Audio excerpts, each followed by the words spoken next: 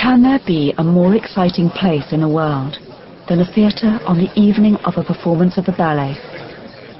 From the stalls to the galleries, the house is a blaze of light, with the gleam of 1,000 lights sparkling on the happy audience. Dressed in all their evening finery, they chatter as they take their seats and wave their programs to friends across the aisles. Below the apron of the stage, in the orchestra pit, the musicians are tuning their polished instruments, the stray notes rising and falling, and sometimes teasing the ear as though they would make a tune of their own. Now the crowd are seated in rank upon rank of plush seats, marvelling at the huge velvet curtain that sways over the front of the stage, and gazing up at the delicate decorations of the ceiling, the sparkling chandeliers, and the stage boxes which glitter with gold. Behind the curtain, the dancers are making little adjustments to their costumes, their hair, their makeup, and their shoes. Some are just stretching themselves in one last preparation, or practicing for the 1,000th time a difficult little step or jump. A stagehand is sweeping the last speck of dust from the stage, and when he leaves the huge empty space, the stage manager in the wings pauses for a moment to check that everyone is in their proper place, and then nods to the conductor, who steps out to a barrage of applause and cheers from the excited audience. Splendid in evening dress, the conductor bows to the right and the left, and then, taking his place on the podium, turns to the orchestra, waves his baton, taps the top of his music stand, and the clapping and cheering die away. For a moment there is perfect silence in the theatre. The baton is poised in the air. The musicians are frowning with concentration, bent over their instruments.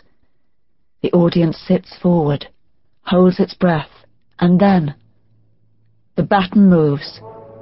The music soars out, and the audience sighs and settles back. The lights dim, the huge curtains fly up, and the dancers float upon the stage.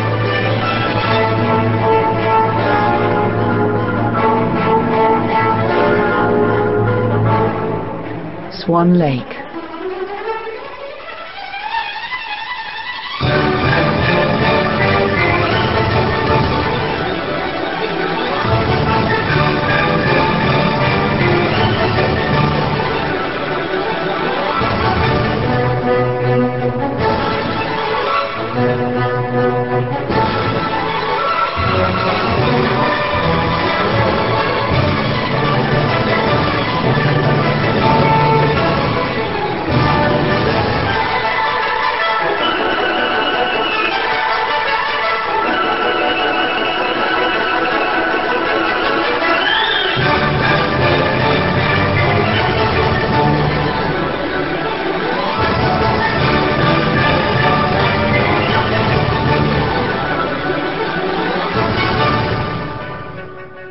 It is the day before Prince Siegfried's birthday.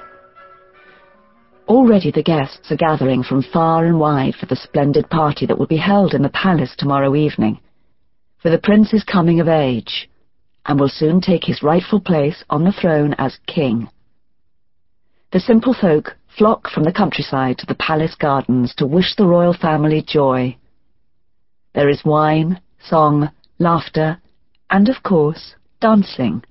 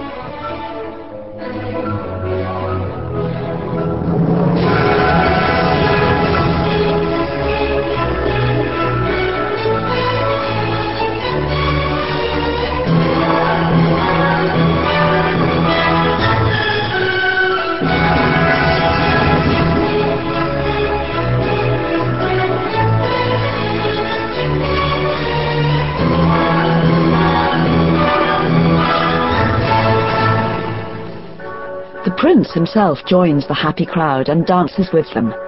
His young friends are with him, led by his best friend, Benno. His loyal and happy subjects are all around him, and yet he himself seems strangely sad and withdrawn. Of course, with age comes responsibility, and all his friends know just what is spoiling young Siegfried's good humour. His mother, the queen, has, these months past, been trying to persuade him to take a wife. Many princesses have been invited to the palace to meet him, but all in vain. Siegfried does not care for any of them.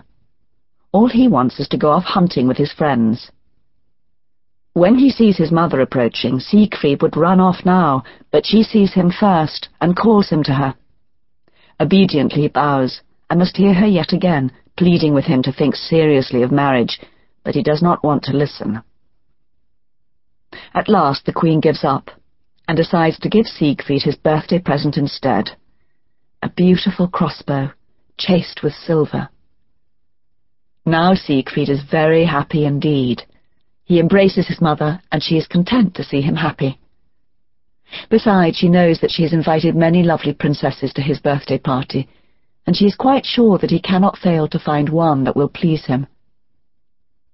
Suddenly the prince sees a flock of wild swans winging across the sky, and raising his crossbow, he beckons to his friends to follow him into the wood.